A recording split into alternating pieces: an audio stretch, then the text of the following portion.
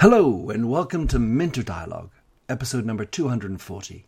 Today is Sunday, the 2nd of July, 2017, and this interview is with Jean-Yves Chainon, who's a binational American-Frenchman. Sound familiar? He's also a digital entrepreneur, content creator, media consultant, and founder and CEO of JYC, a production studio dedicated to VR, AR, and 360 videos. He's also the founder of OOA World, a website dedicated to original, creative, and qualitative multimedia storytelling that boasts a community of over 10,000 people. It's a worthy visit. In this discussion, we discuss the state of the business in VR, AR, and 360, what companies could or should be thinking about in their marketing strategies, and a lot more. A delightful man to know.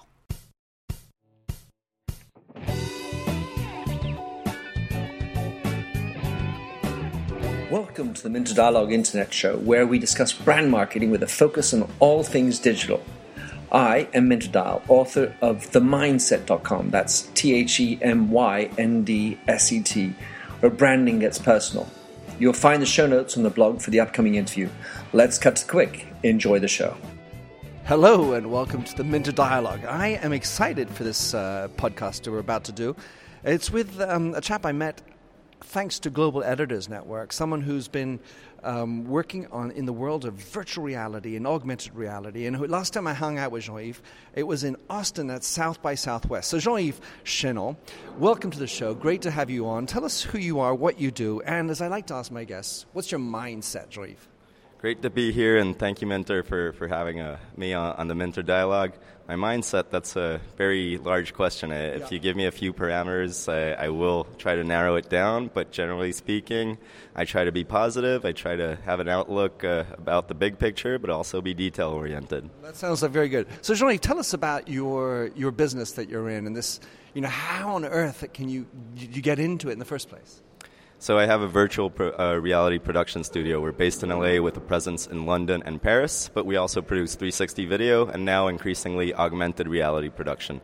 So you're in the very heart of mixed reality. Do they all go together? How do you separate them? Give us some ideas as to what each does. They're all part of a spectrum of immersive technologies. So I'll go over the concepts and definitions very quickly. 360 video is video footage in a sphere. The user, the viewer, is in a sphere where they can orient where they're looking at, to look around the room, look around the setting, to get a feeling for the place. Virtual reality currently is more akin to a 3D environment in a video game where we can interact with objects and move. Augmented reality consists in adding overlays of digital information on top of the real world, for example, through a mobile phone camera. Very clear, Jean-Yves. Love that. So, why these three together? Why? I mean, are there overlaps, and how is it a technical issue? They separate. Give us a little bit of an understanding of what each is in terms of the technicalities behind.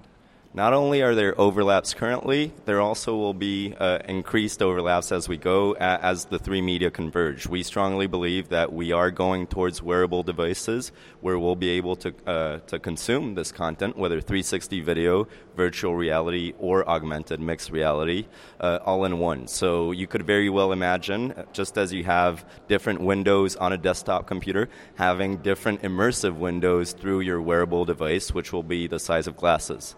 So this is why we're trying to understand the broad spectrum of these technologies, because the 3D assets or the physics you're using in virtual reality are entirely, or at least in a great part, reusable for augmented, just like 360 video will be consumable in these more advanced headsets in the future as well. So in the end of the day, we're in the world of optics, of visual experiences, immersive, as you say. So it's going to have to include the eyes as far as the device is concerned. Is that correct? That is correct. And there are a few questions which remain yet unsolved or unanswered as to how close can we get these devices and displays to our eyes on a continued prolonged basis. So far, many people experience virtual reality for short periods of time. It remains to be seen what the effects are, and there are different kinds of projection, whether they're based on retinal projection or mirrors in front of our eyes. And I do not know at this point, and few people do, there will be research what the effects will be long-term. So just to clear one thing, we can't have a virtual reality without an object over our eyes. What I'm looking at is there going to be a way that we could have virtual reality just by opening our eyes? So 2 ways. One is through holographic projection, and we're seeing more and more experiments in that domain and real-life applications, and you can imagine the holodeck from Star Trek. We are still years away from a large-scale working product that's energy efficient. It's really about energy consumption and whether we can get that into consumers' households. Unless the processes behind those kinds of projections change drastically in the years to come, it will remain an inefficient system. The second way, and that too is years away, perhaps a decade, perhaps two, are getting from wearable devices that are currently the size of a brick to then the size of glasses to then eventually the size of lenses. All right, so Jean-Yves, between 360 video, augmented reality, and virtual reality, which one is sort of the head of the pack? I mean, because we were just listening to Facebook yesterday, and of course we're surrounded by journalists who are in this sort of the media space naturally. So they're looking at all these different forms of media. Maybe you might need to segment that by sector, but which of the three are really running ahead right now? I will segment it by sector. Okay. There are three heads of the pack. 360 video was the most accessible to start with, and in the journalism documentary world is a highly effective tool because it's more accessible, more cost-effective, and more photorealistic. But it has its limitations due to lack of interactivity and movement, at least currently. Virtual reality is ahead of the pack in terms of gaming and interactive experiences because video game studios have for a very long time created these kinds of experiences in 3D environments and are now transitioning towards making them available in virtual reality headsets. Augmented reality is ahead of the pack, and we are strongly hedging on augmented reality because it's already available on our mobile phones, which means that, especially with Facebook and Apple's recent announcements to make their platforms more open to AR developers, we could see a huge transformation by the end of this year, 2017, in consumers' habits with augmented reality. I mean, in one sense, I'm just listening to you because we're here at Gen. Facebook has their Oculus. So I was thinking you might say that Facebook is going to push more the VR world than the AR world. Well, they would have thought so too, and it seems, and I can't speak on behalf of Facebook, but it seems that they are revisiting their strategy, or at least deciding where and how to allocate their resources. VR is very powerful to fully immerse the user in an experience.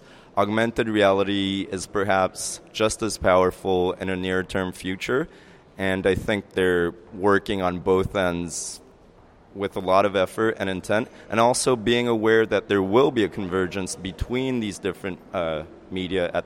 And so they realize that once we have wearables which are all-in-one, we could very easily switch from being in a fully occluded virtual reality world to being in a more transparent, see-through, augmented, mixed reality world. All right, so Jean-Yves, if I'm sitting in my office in some headquarters somewhere, and my business, let's say, could be alcohol or automobile or outdoor adventures, travel agency, how do I go about thinking about which one's right for me? In other words, of course, if I'm travel, I can imagine visual scenes, but all right, we're all visual. So what are the way that you structure which solution is right for me? So at this point, virtual reality and augmented reality, and perhaps 360 video, are extremely practical for iterations. They have a very large industrial use to be able to replicate an object, a building process industrially on large and fast scale rather than have to physically manipulate a physical object. So that's a direct application for both VR and augmented reality. Now, with augmented reality, typically you'll want to be in a location or manipulating objects which exist in real life. So one other question to take into consideration is whether those are available or not. If they are not, perhaps you are better off trying a virtual reality solution. If they are and you want to add overlay information on top of those real-life objects, perhaps you're better off with an augmented reality solution.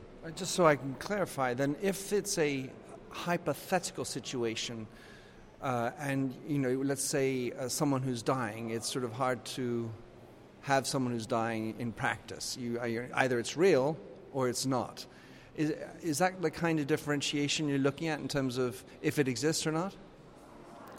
I wasn't thinking of that particular case. Well, I threw you in as a medical doctor, but it could be like, let's imagine we have a 200-floor building, which we do not have in the world. The Burj, maybe only 120, for example. So something that doesn't exist, you can then simulate it in the situation. Is that what you're saying? Yes, you can simulate it in that situation through mixed reality. And again, this is why mixed reality probably has a larger potential in the near and longer term. And when you talk about mixed reality, we're talking about AR and VR.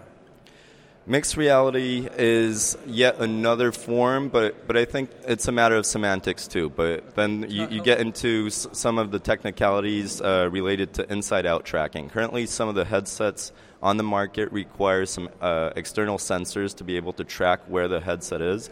Increasingly, we're going to have headsets, for example, the Microsoft HoloLens, where cameras are facing outwards and making sense of the real world. In fact, creating a 3D mesh, a 3D map structure of the real world. That gives artificial intelligence, our computers, eyes on what is happening, something information that was not available to them before, and that now will be. I don't know where that will lead to in the next years. All right, let's go back to the practical use cases for business. So whether and maybe if you can pick an industry that is of your mind, how do I go down the path of saying, all right, Jean-Yves, listen, I really want to do something to solve this problem. Which one's going to be right for me? Let's take the travel and adventure industry. So there are many use cases, but you have a physical product, you're buying a bicycle, a tent, something like that. Perhaps your price tag is changing on a regular basis and you don't want to print new pricing labels. Well, if your consumers have a device which they can simply point towards the object, they can get updated information real time. They can also get a potential... That's using AR. Using AR. They can also get a potentially unlimited amount of updated information if they want to go into more spec sheets and things like that. Information you wouldn't want to include in your typical store array. To think of another application in VR, perhaps, if you're building the bike, you might want to test different kinds of aerodynamics, or you might want to put someone on a bicycle on a prototype and have them experience what it would be like traveling through the streets of Great Britain or France and having their user feedback in a way that's a lot more realistic because they'd have gone through the experience rather than simply imagining that on a questionnaire. So in the second case with the virtual reality, there we're talking about research and development, having users help you in the definition of it, or can it be used in the retail space to actually help propel, maybe personalize the bicycle? I think at this point there is a certain challenge posed by the sheer size and bulk and relative discomfort of the virtual reality headsets, which makes it a little bit less likely in the next few years that consumers will have access to these headsets to try out the products in the way you described. You could imagine a brand organizing events with the VR headsets so that they can get people to experience that. But really it has to do with consumption and numbers. The headsets are not currently in the households of people. Yeah, for sure. But I'm thinking actually, in a store where, you can invest in the store and the equipment. You bring the person in, it's set up on a stationary bicycle, you put on the equipment, and then thanks to some imagined territories, you get to put the bike settings correctly. Absolutely, and the great thing is you could transpose that to any type of experience which you'd like to offer to the people coming into the stores. So what you're mentioning is location-based virtual reality or location-based augmented reality, and that's one of the biggest avenues of development for VR currently. I want to get into that in a moment, but just before. So yesterday I had the chance to play with the Oculus at the Facebook booth. And the scenario I went through was rock climbing, which, first of all, I've never done before. I never had that as a kid. And second of all, I am shit scared of heights. So there I was doing this, and I forgot to look down. I did not look down. So I was blithely going along, and then I would fall, but I didn't really bother. And then all of a sudden, I looked down, and I started to sweat. I totally was there. And when I fell, it did not feel good. Tell me, you've probably done that one, but where are we in the potential to go even further with the verisimilitude in these type of environments? We're at the verge of the precipice, where we can still tell that consciously that we are in the physical, real-world location where we put the headset on. I was standing on the ground. I knew that I had somebody beside me, but that didn't help. But viscerally, it's extremely powerful. You just mentioned the vertigo example. There are others. Fears, excitement. These are powerful, visceral emotions which happen in VR in a way that very rational people did not expect. And that shows you how powerful VR could become in the years to come as we work on technicalities such as field of view, resolution. We add some extra stimuli for the other senses. We could well imagine a world where people do not distinguish the difference between where they were when they put the headset, or whether it's a headset that will be seen, and where they are in the virtual world. Yeah, I saw that film last year where they go into they pretend they're in another world, and they're all like they have to survive in a game, but actually turns out to be in reality they are actually being killed. So I can imagine lots of things. Jean-Yves, you and I have known each other now several years, and we've talked about this before.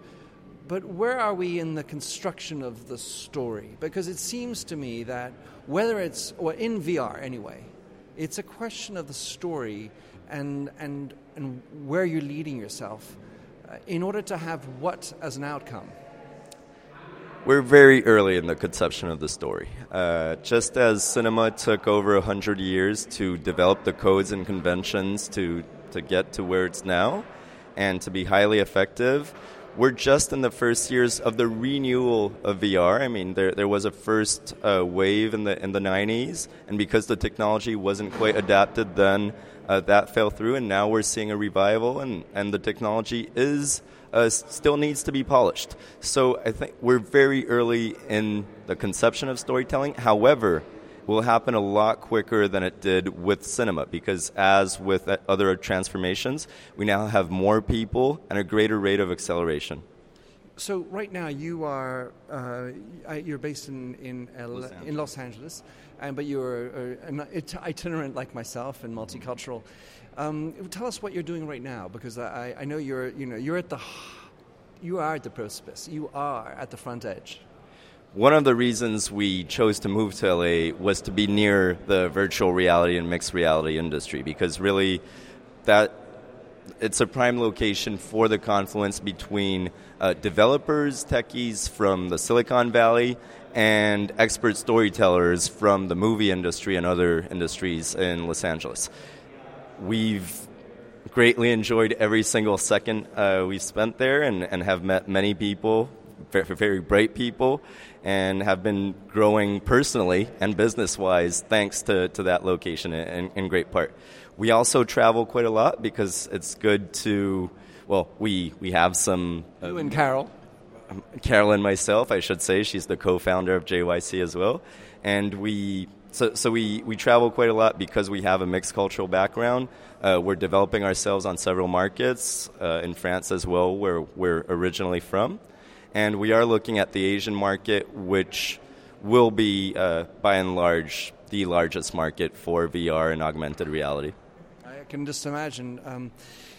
So how does one know where it's going to happen the most? Because, LA, Silicon Valley, America, but Asia and the smartphone and the greater, in my opinion, somewhat a greater sense of need for new, it feels, in Asia.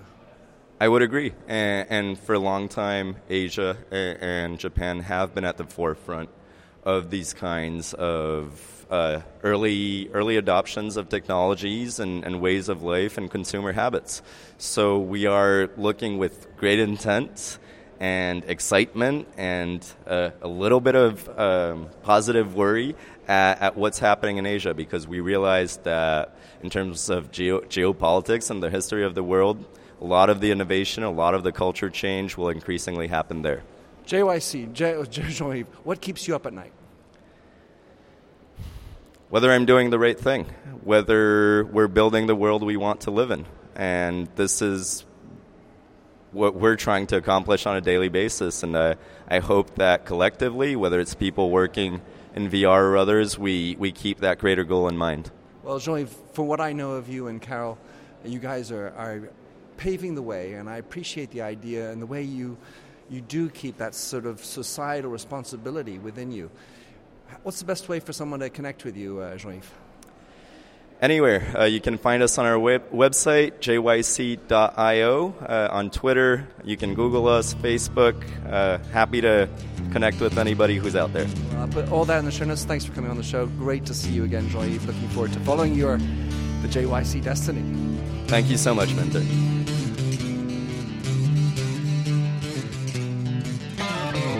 Thanks for having listened to this recording of the Minter Dialogue Show.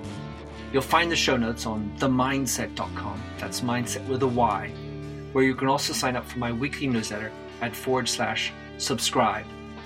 If you like the show, please do rate it in iTunes. That really makes my day. Happy trails, and enjoy Josh Sachs's Painted Fingers. Oh, fill me with all your colors, any different way to rid me of the gray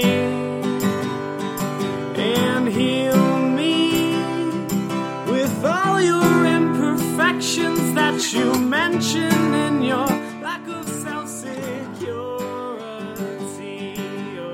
I wouldn't care about the art form as long as you would feel warm, wrapped in canvas. Hold me tightly, slowly we would paint a lover's portrait with all your favorite shades, and we'd paint it with our fingers to show the world the way we feel.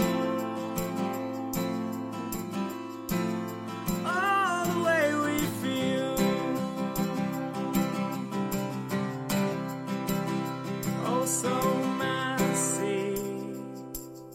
The ridges in our palms make colors blend and look ugly in the end, but they're pretty in their own disgusting values. We'd hang our portraits in the hallways, make our house guests cringe. Oh, I wouldn't care about the art form as long as you would feel warm, seeing all your colors on the canvas as we paint a lover's portrait with all your favorite shades, and we paint it with our fingers to show the world the way we feel.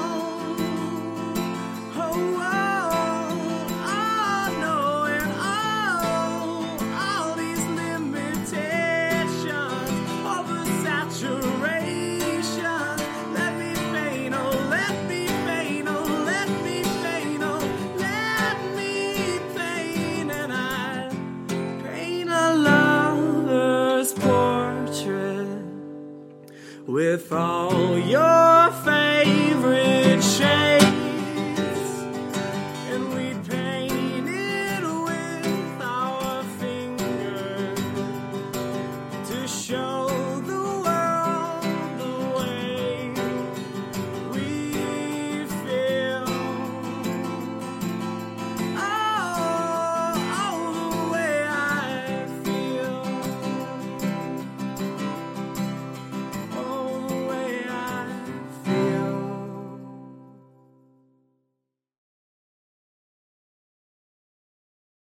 Welcome, change agents, to your go-to place for stories that ignite your spirit, fuel your purpose, and connect us all. We believe in the incredible power of the human spirit, its boundless resilience, and the inspiration it brings to our lives. On the Driving Change podcast, we'll journey together through the extraordinary yet very relatable experiences of some of the most amazing people on earth. Our mission? That through these stories, we might just spark change within you and awaken a newfound motivation to harness your unique gifts to make a real difference in the world. So get ready to be inspired and join us on this incredible adventure. You can find the Driving Change podcast on Apple Podcasts, Spotify, iHeartRadio, or wherever you love listening to your favorite podcasts.